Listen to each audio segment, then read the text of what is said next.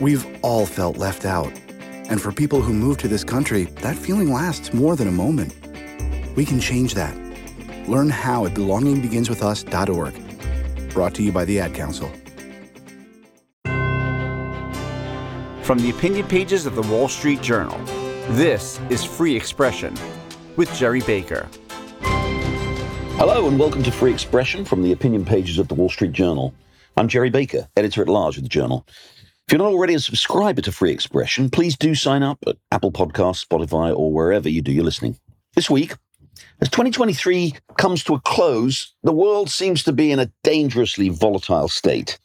In Europe, war between Russia and Ukraine drags on, with less and less evidence by the day that Kyiv, backed by US and NATO arms, money, and political support, will actually succeed in pushing Vladimir Putin out of the country. In the Middle East, after a pause for the trading of Israeli and other hostages for Palestinian prisoners, the fighting between Israel and Hamas has resumed. Across the region, US forces and military assets have come under sustained assault from a range of forces mostly backed by Iran. At least tensions between the US and China seem to have cooled a little following President Joe Biden's meeting with China's Xi Jinping in San Francisco last month.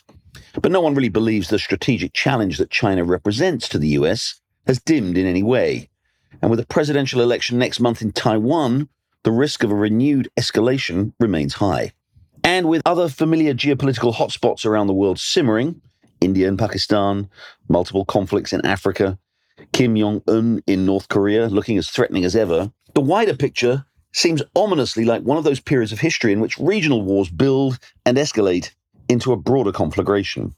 All this as we're about to enter a US election year, in which the stakes are as high as they've ever been. So to take the geopolitical temperature at the end of 2023, I'm joined again this week by one of the world's leading historians and keen watcher of all these contemporary events, Niall Ferguson. Niall's the Milbank Family Senior Fellow at the Hoover Institution and holds other academic posts at Harvard, Oxford, and elsewhere. He is, of course, a prolific writer, the author of many books, including, I should say, a multi-volume biography of Henry Kissinger, who died just last month. And Niall Ferguson joins me now. Niall, thanks very much for joining Free Expression. Good to be with you, Gerry. So we're looking back really at 2023 and of course forward to 2024. You've written a lot about how the world is in a Cold War 2.0, a new Cold War. And like the last Cold War, characterized not obviously just by the big power confrontation, in this case, obviously, between the US and China, but by the kind of successive hot wars around the world. And we've certainly seen that, been seeing that for the last couple of years. Obviously, Russia, Ukraine, which began in 2022, and now Israel and Hamas in 2023.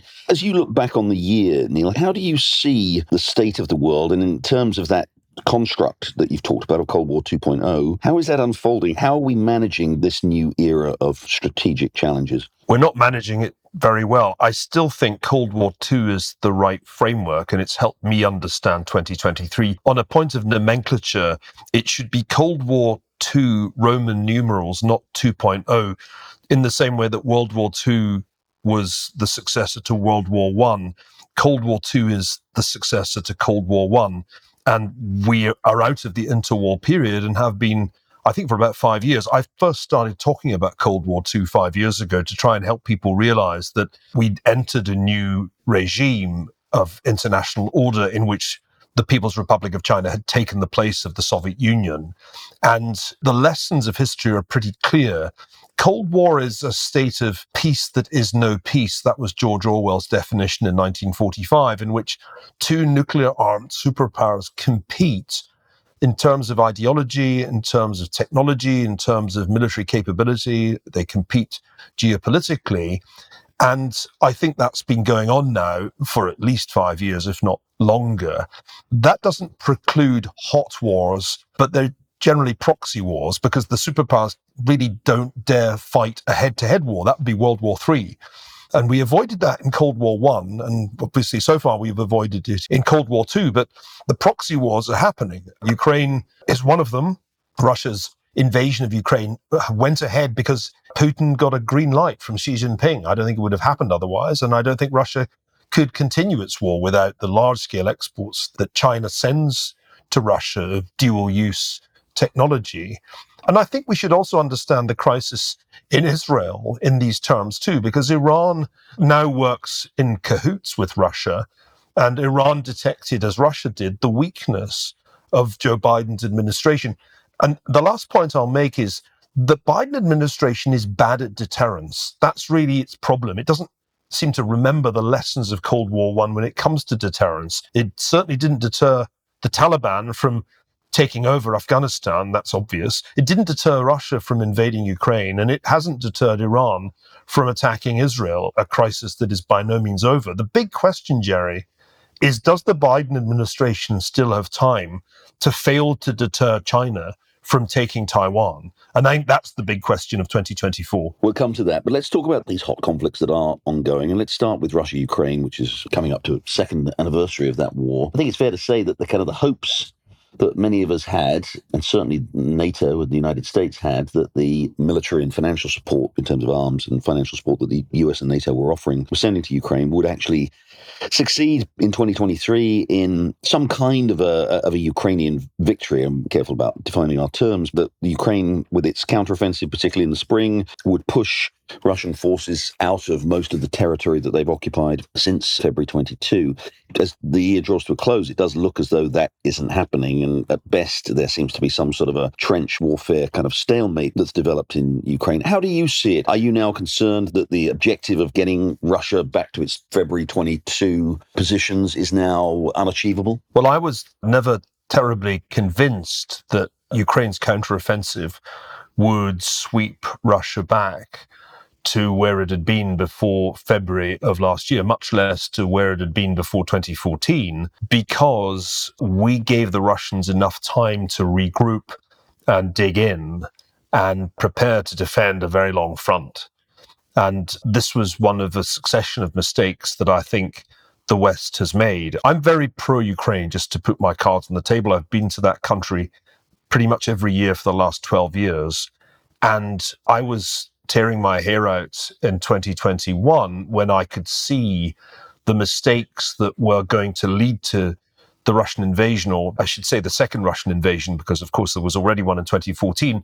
And those mistakes included reducing arms deliveries to Ukraine. They included lifting the sanctions on Nord Stream 2 and generally signaling to Russia that the most that Putin would have to worry about was more sanctions if he tried to take more territory. And so I think this was an avoidable war. And it happened because of a delusion, which was very widespread, that somehow he wouldn't do it, that these days you don't just send massive armies into neighboring countries. I tried to warn people about this. I remember writing in the first week of January last year, war is coming. Once it came, my view was that it should be as short as possible because of the fundamental imbalance between the Russian Empire and Ukraine. And that meant that I thought once the Ukrainians had won the Battle of Kyiv and the initial Russian effort to decapitate the regime had failed, an effort should be made to try to stop the war. Because over time, I never thought Ukraine would gain. And so the opportunity, I don't know, we won't know until the documents are opened up, but the opportunity seemed to be there when the Russian plan had so obviously failed, and the Russians had taken massive casualties as a result, to broker some kind of deal. And I think future historians will be able to establish how close that came. But I don't think the United States did enough. I don't think the Europeans did enough, but especially the United States, to close the deal. What did they have to do?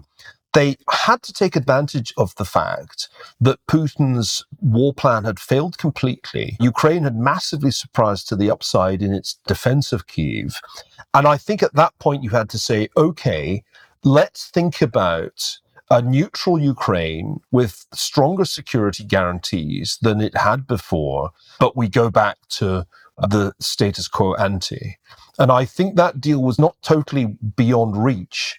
With every passing month since that opportunity was lost last year, the chances of a clear-cut Ukrainian victory have gone down. There was another great moment in the fall of 2022 when the Russians were in disarray outside Kharkiv and then outside Kherson. In fact, they nearly suffered a massive defeat outside Kherson and only just got their forces out before there was large-scale capture. And that was another moment that could have been capitalized on, but it wasn't. Why not? Because I think people in Washington told themselves, this is great. we're getting to destroy Russia's military at almost no serious cost in terms of Western lives and not that big a cost in terms of Western money. Let's just keep this thing going. I heard that argument made by people in the administration. I said it was wrong at the time because it underestimated the danger of prolonging the conflict. A, because we in the West always lose interest in wars after they've gone on for too long. And B, because with the passage of time, Russia's innate superiority in terms of raw resources would start to tell. So I think there were probably two opportunities to shorten this war that were missed. And now we're in a very dangerous moment at which it seems American financial support could simply be cut off because of the wranglings inside Congress.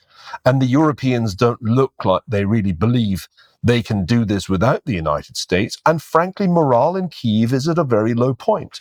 So it's a very, very troubling situation for those of us who support Ukraine and want Ukraine to win this war. To put it really simply, we've given Ukraine, up until this point, enough weapons not to lose, but not enough to win. We're now in danger of giving them insufficient weapons to stay in the war. And so the scenario starts to loom of a Russian victory, which would be a nightmare outcome for everybody in the West. I don't understand why so few people in Washington understand these dynamics, but they will become progressively clearer as 2024 unfolds. So you think there's a serious possibility of, when you say a Russian victory, does that mean a resolution to this that at least at minimum leaves Russia in occupation of the territory that it currently has, and also obviously leaves a very, very weakened Ukraine? As we stand, is that now the likeliest outcome, do you think? I fear that if we don't change our approach, that Russia can end up not just hanging on to the territory that it currently controls, but more importantly, making the rest of Ukraine non-viable economically. And that would be Russian victory, to prevent a democratic, independent Ukraine from being viable. So there's a scenario in which we avoid that. Even if the Russians take years to get out of the east and the south, there's a scenario in which you can make Ukraine viable, but we're not anywhere close to that now. I think of this as the South Korean scenario where, and the analogy with the Korean War is actually quite good. You've had a year of lots of very kinetic warfare, then you get into a stalemate, and then finally you kind of have a quasi-peace. You have an armistice and you have a sort of dangerous border. But South Korea was able to thrive despite that outcome in 1953 to the Korean War. And there's a world in which Ukraine can thrive, even if it can't immediately get that territory back. But it won't thrive if we don't stabilize Ukraine's security situation. And it's not stable now. The Russians are amassing formidable firepower to try to degrade the power grid in the hope that they can really black out Kyiv and other major cities during the winter.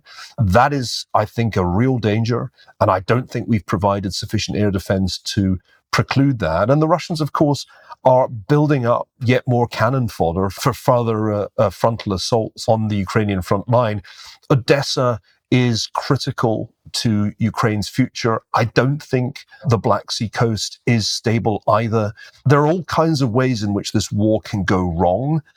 And people in the West, particularly those who kind of naively got on board the Ukraine bandwagon and said, oh, this is great, Ukraine's going to win, Slava Ukraini, it'll all be over in 6 months. I mean, those people have to understand there is a scenario in which Ukraine loses.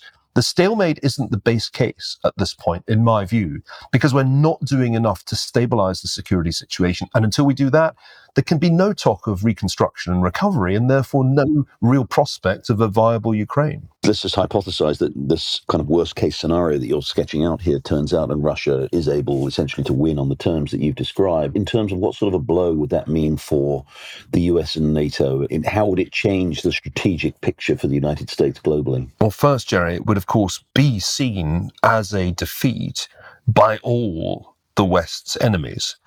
The conclusion would be they talk the talk about doing whatever it takes, but they don't deliver. And so you just have to hang tough and the clock will run down, the electorate will lose interest and you win. And from Xi Jinping's point of view, that has to be an encouragement to think that a confrontation over Taiwan would be worth risking. The second problem is that Russia won't just be content with breaking Ukraine. In fact, the Foreign Minister Lavrov said just this week that there were other dishes on the menu, Baltic states, Moldova.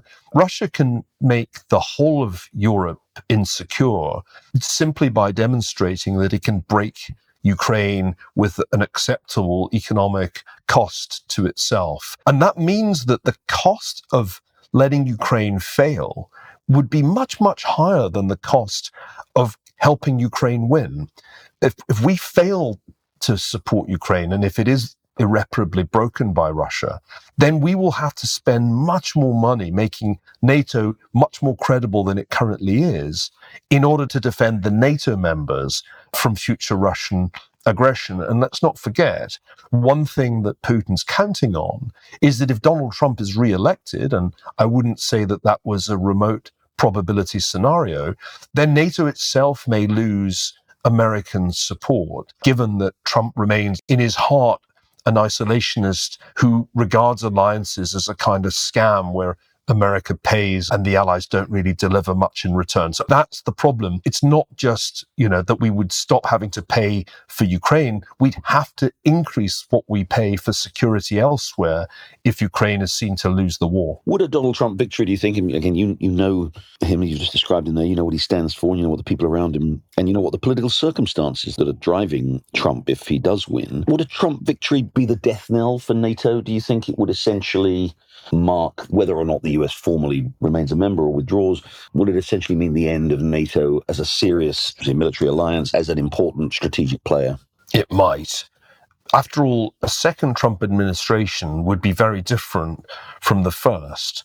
In many ways, the first Trump administration was an improvised coalition between the Trump organization, which didn't really expect to come into power, didn't expect to win, and the Republican establishment and the military establishment. And that was why you had, in many ways, the Republican leadership in Congress dominating the legislative agenda and a bunch of generals acting as the guardrails around Trump's foreign policy. Trump's instincts were heavily hemmed in by people like H.R. McMaster and Jim Mattis.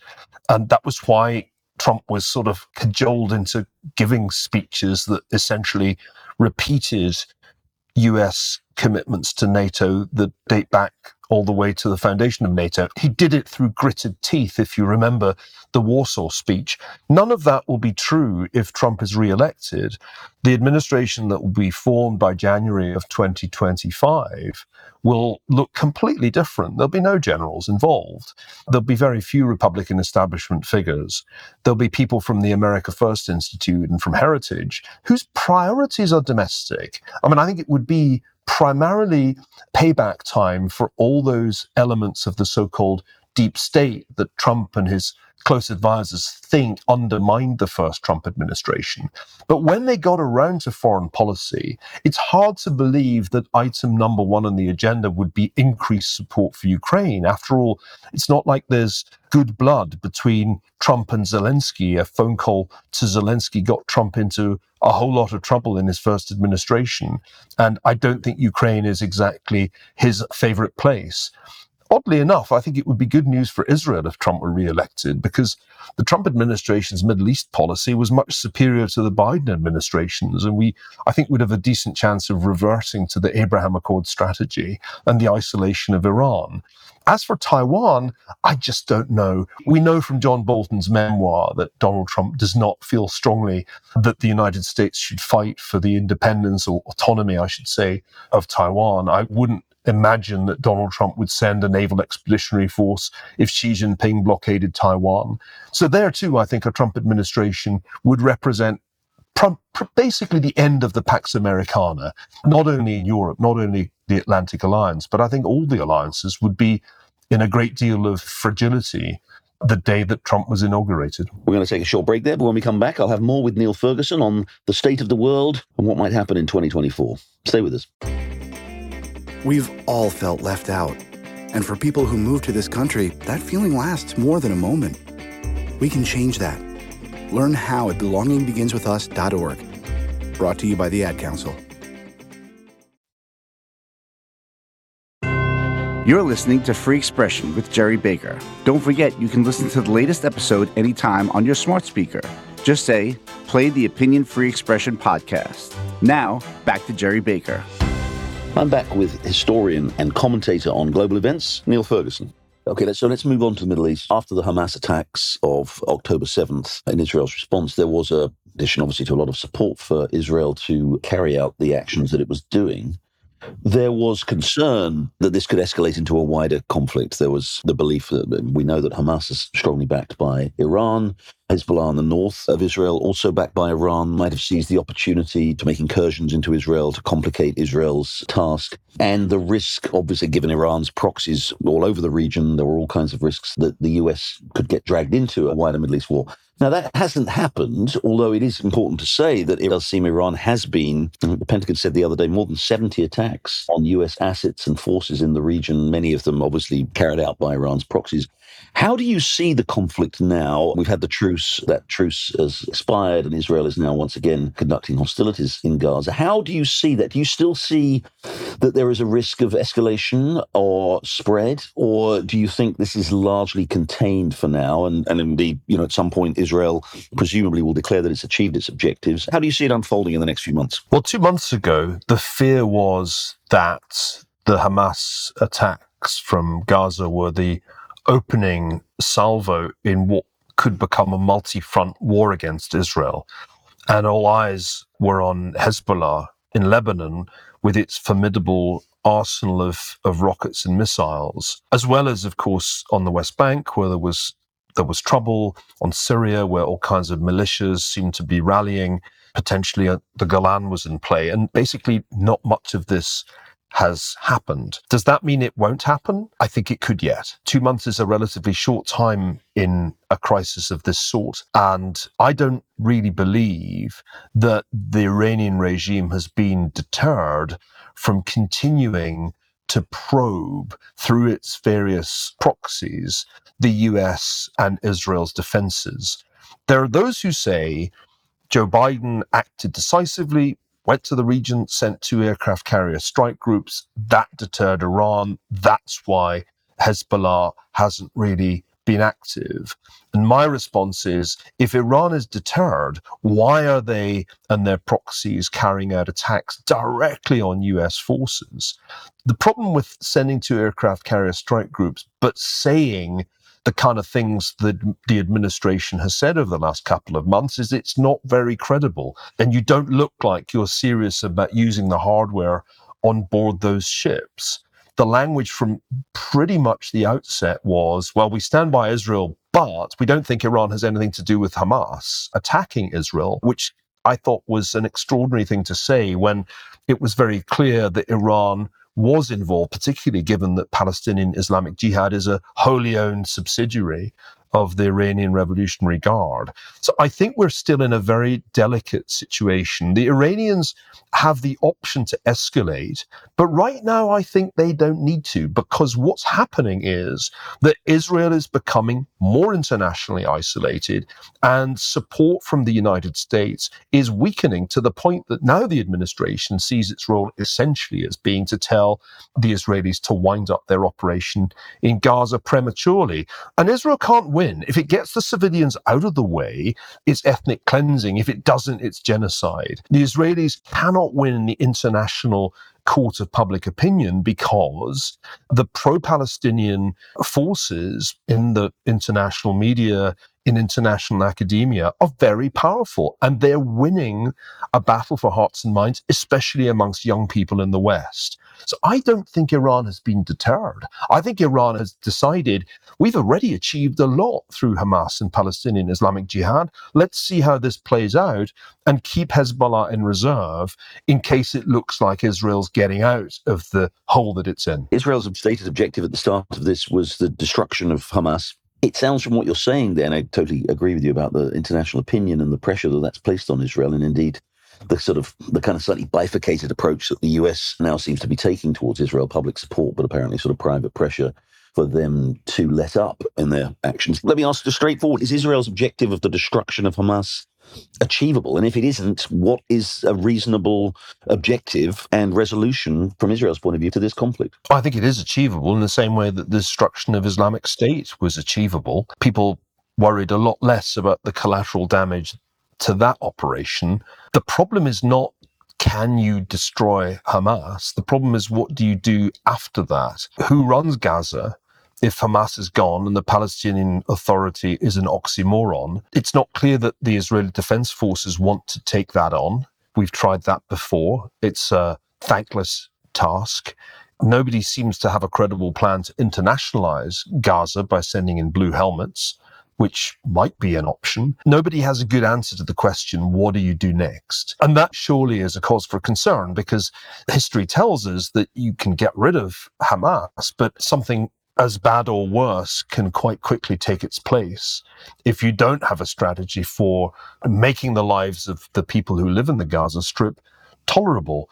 So I worry that there is a kind of strategic myopia here. And my knowledge of Israel is such that I know nobody believes in a two-state solution anymore.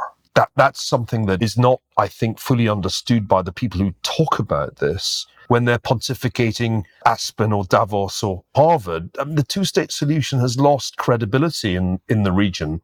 But what's the alternative? There isn't one. Benjamin Netanyahu was a Machiavellian strategist who achieved a good deal through his realpolitik. And part of the realpolitik was to just let Hamas run Gaza, knowing that it would never be a viable part of a Palestinian state as long as Hamas was in charge, because Hamas is a criminal organization. It's as much a criminal organization, a racket, as it is a terrorist organization. But that strategy has blown up in Israel's face because the terrorist part of Hamas decided to go all in and undertake a pogrom on October the 7th. So I think the problem is in many ways a more profound one than the one that Israel faced 50 years ago when it had a surprise attack more or less at exactly the same time, one day's difference. At that point, all Israel had to do was to achieve conventional battlefield victory over the Egyptian and Syrian armies, and it did that. And it actually didn't need a colossal amount of American support to achieve that. Israel's problems today are far more profound, both in terms of the lack of international support, the weakness of American commitment, but also in terms of the military problem that it faces. So I'm concerned that no Israeli leader has a very coherent strategy to win this war. And not only this war, but the next war that I think Israel will have to fight against Hezbollah at some point next year. We talked about these hot conflicts in Europe and the Middle East. So let's get back to the construct of Cold War II. And I apologize, Cold War Roman numerals 2, not 2.0. One, we've seen a little bit of diplomatic progress, it seems, at least between the US and China this year. At least Biden and Xi Jinping met. There seems to have been at least an effort on both sides to kind of de-escalate some of the tension that had been mounting over the last couple of years. Although I don't think anybody really thinks that the underlying strategic challenge of China has gone away. How do you look back on that relationship, on the direct US-China relationship in 2023? And as you say, we've got an election coming up in Taiwan just next month, which presumably could significantly affect the relationship in 2024. How is the US handling this Cold War II challenge right now with China? This is a difficult question because the consensus amongst experts is that there's some meaningful détente going on, and that San Francisco and the Woodside meeting between Biden and Xi, these were meaningful events, and they mean a substantive improvement in relations between Washington and Beijing, and therefore there's a relatively low probability of a Taiwan Strait crisis next year. Another element of conventional wisdom is that China's not ready to have a showdown over Taiwan. And in fact, Xi Jinping has told the military to be ready to have a showdown 3 years from now, or 2027. That's what Bill Burns, the director of Central Intelligence, has told people. And I am a complete outlier in this debate. I think that détente is insincere, that Xi Jinping does not mean a word of what he says when he's making nice in California, that China is preparing for a much more imminent showdown over Taiwan because it knows that time isn't actually on its side.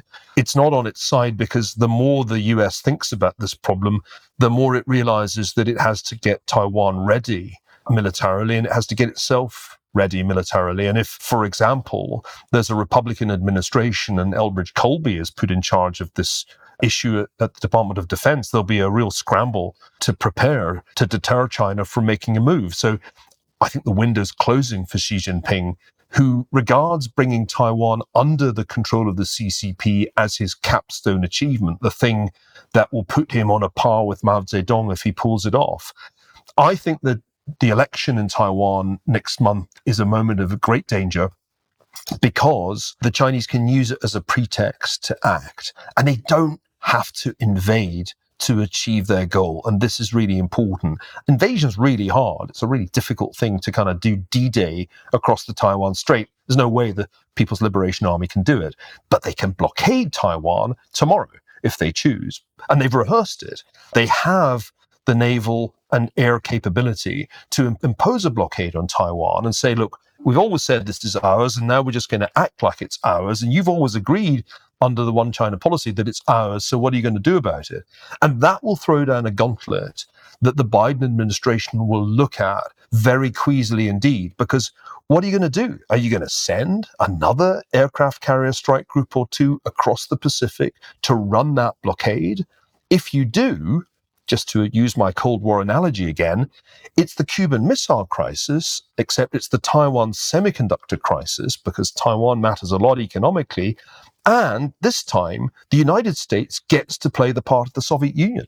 Joe Biden gets to be Nikita Khrushchev, because in 1962, it was the US that imposed the blockade on Cuba, and it was Khrushchev who had to decide what to do. He sent a naval expedition, but the closer it got to being World War III, the more inclined he was to seek a compromise. And at the time, it looked as if it was Khrushchev that had blinked, not John F. Kennedy. We know now that they did a deal, but at the time, it looked like it was the Soviets who'd backed down.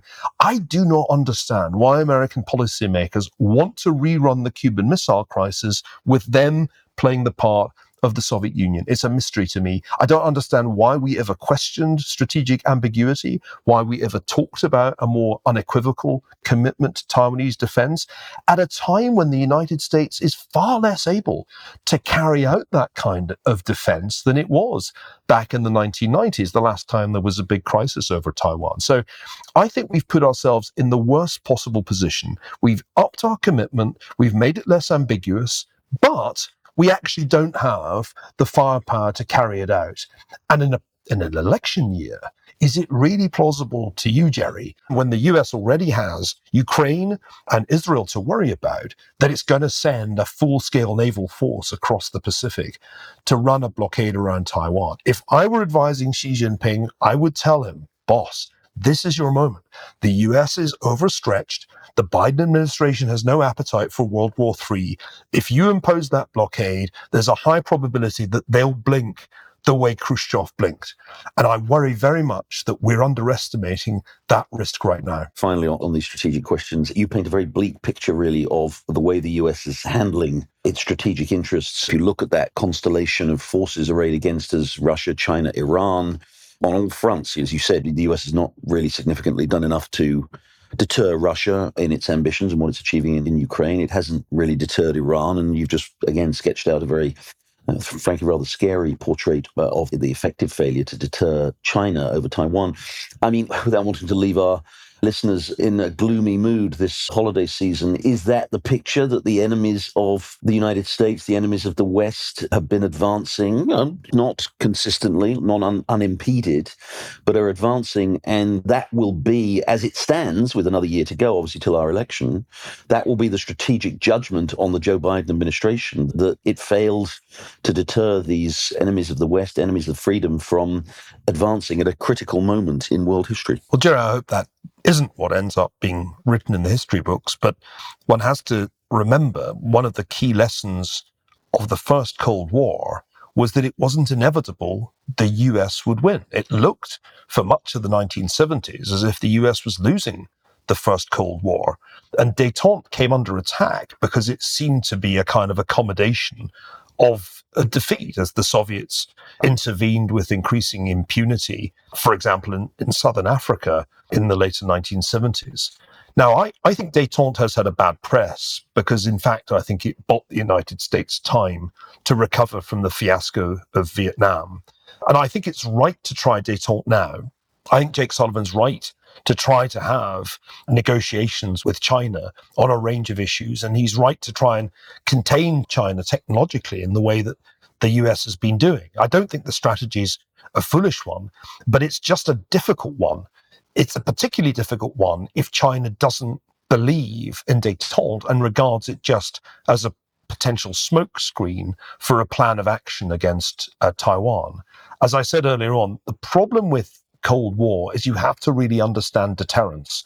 And I don't think this administration does. For example, just to be brief, when Vladimir Putin began rattling his nuclear saber, the correct response was to rattle ours more aggressively and to make it clear to Moscow that if they tried to play that game, then DEFCON 3 would be our response. And we didn't do that. In fact, we took jet planes off the table at that point, the first time the nuclear threat was made. So we've got to get smarter about deterrence because you don't win a Cold War by bungling deterrence. Just one final quick point on an unrelated note, but it's an important one and a topical one. We talked a little bit about this, these extraordinary demonstrations on university campuses, sort of pro-Palestinian or even pro-Hamas demonstrations. And we've had this week perhaps the even more extraordinary spectacle of 3 prominent university presidents on Capitol Hill offering equivocal, at best, answers to the question of whether or not calling for a Jewish genocide would somehow be a violation of their speech policies. You've been involved in American academia and indeed British academia and other places too for your entire life. And I know you're also now very much involved in this establishment of this new university, the University of Austin, which is designed, I think, very much specifically to get us beyond to where some of these universities have gone. As you watch what's going on university campuses and the response of university authorities, what's your reaction? Well, 2 years ago when Joe Lonsdale and Barry Weiss and I said we were going to create a new university in Austin, there was a good deal of skepticism and indeed some snark. I don't think anybody now can fail to understand why we are doing this. The established universities are in a disastrous state, and the pro-Palestinian demonstrations that have so outraged many donors and alumni are just a revelation of the ways in which these institutions have been rotting from within. This leftward skew, which is now so complete that there are barely any conservatives left at Harvard, has all kinds of underlying causes, but its most important net result is an atmosphere of intolerance, illiberalism that is profoundly disturbing, not just to Jews, who I think are not unreasonably feel threatened by some of what's been going on, but I think to anybody who believes in intellectual freedom. It's astonishing to me that the great universities of the United States have become the places in America where there is the least free speech, where 60% of students say they don't dare speak their minds in class because of what they might suffer as a consequence. So we've got to accept that something very profoundly broken now exists at Harvard and at Yale and at Princeton, right across the board. And the only solution, and it's a very American solution, is to create new institutions. And the University of Austin is going to model academic freedom in an entirely new way. And it's going to show that this is still the country that believes in intellectual freedom and the pursuit of truth. So I'm all in. I'm very committed to the success of this project. And as I keep saying to people who are disillusioned with Harvard or Stanford, well, instead of handing those institutions money and being surprised when they spend it on things you deplore, how about a carbon offset program? For every 100 million you give to Harvard, give 10% of that amount to the University of Austin, and we'll actually do something that you might find admirable instead of deplorable. We wish you all the very best in that. I'm sure most of my listeners will be strongly supportive. Neil Ferguson, thanks very much indeed for joining Free Expression. Thanks, Jerry. My pleasure. Well, that's it for Free Expression this week. Thanks for joining us. We'll hope you'll listen again next time. In the meantime, have a great week.